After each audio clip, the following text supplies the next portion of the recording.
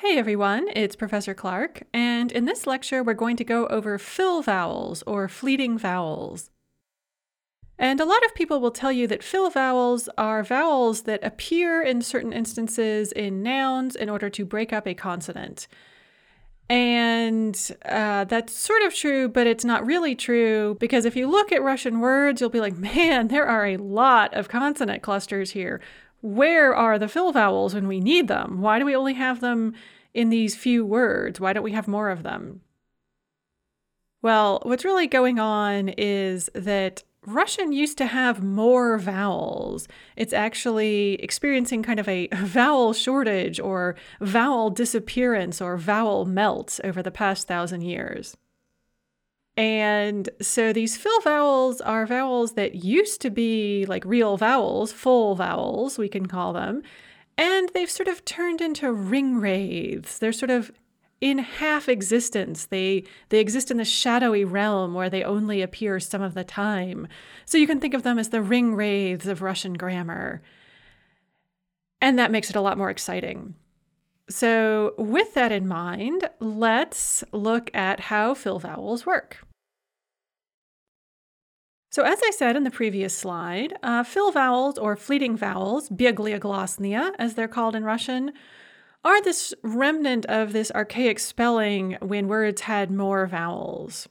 And they appear in the last syllable of the word, and they can either be ye or o. And we will go over the rules for when they are ye and when they are o later in this lecture. There are two types of fill vowels, and the first type is the type you've already seen. These are fill vowels that are present in the nominative singular and are lost when an ending is added. So you learned in first semester, for example, padarik, a present, loses its o at the end when we add an ending. So we say o padarkia. Or отец, father, becomes ab atsa. And this is the most common type of fill vowel and the one that you already know. The second type of fill vowel, the one that you're about to encounter, are fill vowels that only appear when the word loses its ending in the genitive plural. And then you have a stem ending in a consonant cluster and a fill vowel pops up.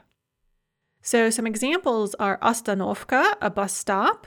We put that in the genitive plural and it becomes ostanovok. Dievushka, a young lady, we put that in the genitive plural and it becomes dievushek. And my choice of words was not accidental. As you will see later in the lecture, this ok-ka or yek-ka alternation is the most common type of fill vowel alternation that we have.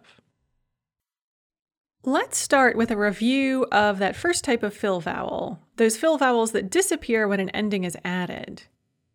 And this type of fill vowel is going to appear in nouns that end in a consonant in the nominative singular. So these are mainly going to be masculine nouns and then a few feminine nouns ending in mягкий знак. So some examples are padarik, and let's put it in the genitive singular. It will become padarka. Щенок, a puppy, will become щенка. Котенок, a kitten, will become котенка. Ребенок, a baby, will become ребенка. Отец, a father, will become отца.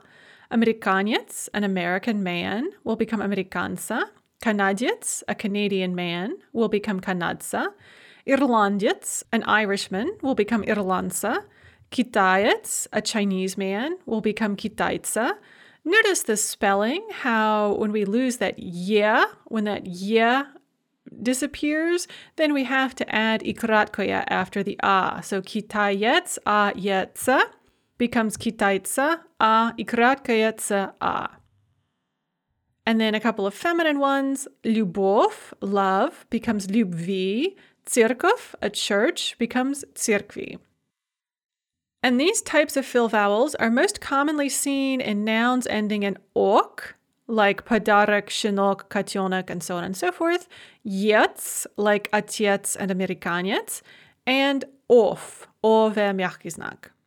However, there are a few exceptions. So чеснок, garlic, becomes чеснока, and близнец, a twin, becomes близнеца. And this just has to do with whether the original vowel in this archaic spelling we no longer have was a strong vowel or a weak vowel. If it was a strong vowel, then it remains, it doesn't disappear. It's not fleeting. It's there all the time. And so occasionally you'll have ok and yets endings that don't disappear, but most of the time that o or that ye is going to be a fill vowel and you will drop it when you add an ending. And now let's look at fill vowels that appear in the genitive plurals. They only appear when we remove that final vowel in the word and we end up with a consonant cluster. And these are going to be nouns that end in a vowel in the nominative singular, so they're going to be mainly feminine and neuter nouns. And they are most likely to be nouns ending in a consonant followed by ka. For example, dievushka, dievochka, koshka, vnuchka. And conveniently, this is a very common diminutive form. So knishka, a diminutive of kniga, sabachka, a diminutive of sabaka, sistrichka, a diminutive of sistra. And this is convenient because once you learn how to decline these types of nouns and how the fill vowel system works for them, then these nouns are very regular. And if you are casting about wondering how on earth a noun declines and you're not sure and you think it might be irregular, you can just put it in a diminutive form with a fill vowel and then you'll know exactly how it declines. Life hack. As I said previously, the fill vowel can be either o or ye, and the general rule is that the fill vowel is o if the consonant cluster it breaks up contains a velar, so g, k, h, and the 5-letter spelling rule is not in effect. And then it is ye if there are no velars anywhere in the consonant cluster, so no g, k, h anywhere in the consonant cluster, or there is a velar and the 5-letter spelling rule is in effect. So in all the examples I gave above, dievushka, dievochka, koshka, vnuchka, knishka, sabachka, sistrichka, the 5-letter spelling rule is actually going to be in effect, and it will be ye, even though there's a velar in the consonant cluster. Let's look at some examples of when the fill vowel is an o. And first of all, remember that all nouns that end in a consonant plus ka will gain a fill vowel in the genitive plural. And then there are other nouns that will gain a fill vowel in the genitive plural, but those have to be memorized on a case-by-case basis, unfortunately. Let's look at some examples of this ok ending in the genitive plural, where you have consonant plus ka in the nominative singular, and it's going to become consonant plus ok in the genitive plural. So polka, a shelf, is going to become polok. Ostanovka, a bus stop or a stop, is going to become ostanovok. Пересадка, a transfer, like if you're transferring from one bus to another, is going to become пересадок. Amerikanka, an American woman, will become Amerikanek. Anglichanka, an English woman, will become Anglichanek. Kanadka, a Canadian woman, will become Kanadak. Bielka, a squirrel, will become Bielak. Lashadka, a horsey or a little horse, will become Lashadak. And you might ask, how often do you have to talk about squirrels and horsies? Surprisingly often. As I mentioned in the section on the nominative plural, animals, and especially baby animals, come up surprisingly frequently in Russian, especially in materials aimed at Russian learners or at children. So it behooves you to learn the common endings for the common animals and also the baby animal forms. Some other common nouns that take o as their fill vowel in the genitive plural are kuchnia is going to become kuchen. And notice that we drop the ya, but then we add a mjachiznak to the end because it's a soft N and we keep the softness. So kuchnia, kitchen, kuchen. Okno, window, becomes oken. And here we don't have a soft N. We have a hard O at the end in the nominative singular. And so the N remains hard in the genitive plural and we just add an O. Also notice the stress shift that is very common for bisyllabic nouns. Okno, oken. Now let's look at when the fill vowel is ye. or in certain cases, your.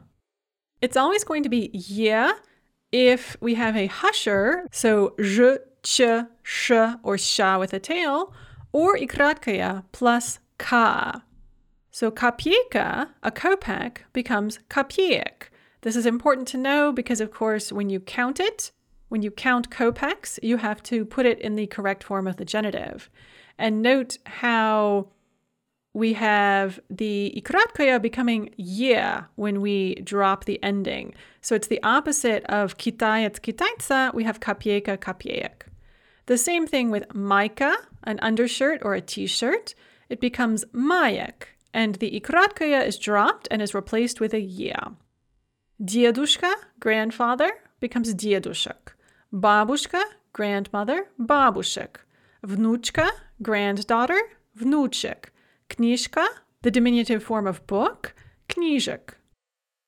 We are also going to add ye when there is a mягкий знак in the consonant cluster. So pismo, a letter, becomes pisem. We drop the mягкий знак and we add ye. Note once again the stress shift, pismo, pisem. Деньги, money, becomes денег. We drop the mягкий знак and we add ye. And then statya, an article, becomes statye. And here we're going to drop the mягкий знак and the ya and turn them into ye. In the previous lecture, I told you that when you have a mягкий знак plus stressed ya in any form of the nominative, it will become ye in the genitive plural, which is true. And the reason for that is that we have a fill vowel here. And so we're going to drop that ah ending. We're going to replace the mягкий знак with a ye. And then we have to keep that y sound at the beginning of the ya. We have to keep that yotation. And so we get statye. That might seem a little complicated, so you can just remember that mягкий знак plus stressed ya always goes to ye. And then there are some other words. So dеревня, a village, becomes dеревень. Note the stress shift, and also note that we have this n-ya that becomes n mягкий знак. However, вишня, cherry, becomes вишен with a hard n. Песня, song, becomes песен with a hard n. I mentioned earlier in the previous lecture that sometimes the softness is not preserved in the genitive plural, and these are a couple of important examples. Вишня, вишен, песня, песен. And then весна becomes весен. Note the switch from ye to yo when it falls under stress. Кресло, an armchair, кресло. Сестра, sister, сестер. And note the appearance of the yo there as the fill vowel. It's under stress and it's followed by a hard consonant and it becomes yo. That's another one that seems kind of anomalous and you need to memorize it. So there you have your overview of fill vowels. It probably seemed confusing. It's not like anything we really do in English. Never fear, there are a few challenging ones, but for the most part, you will get used to it pretty quickly. Once again, the best way to get used to it and to learn it is to expose yourself to authentic speech.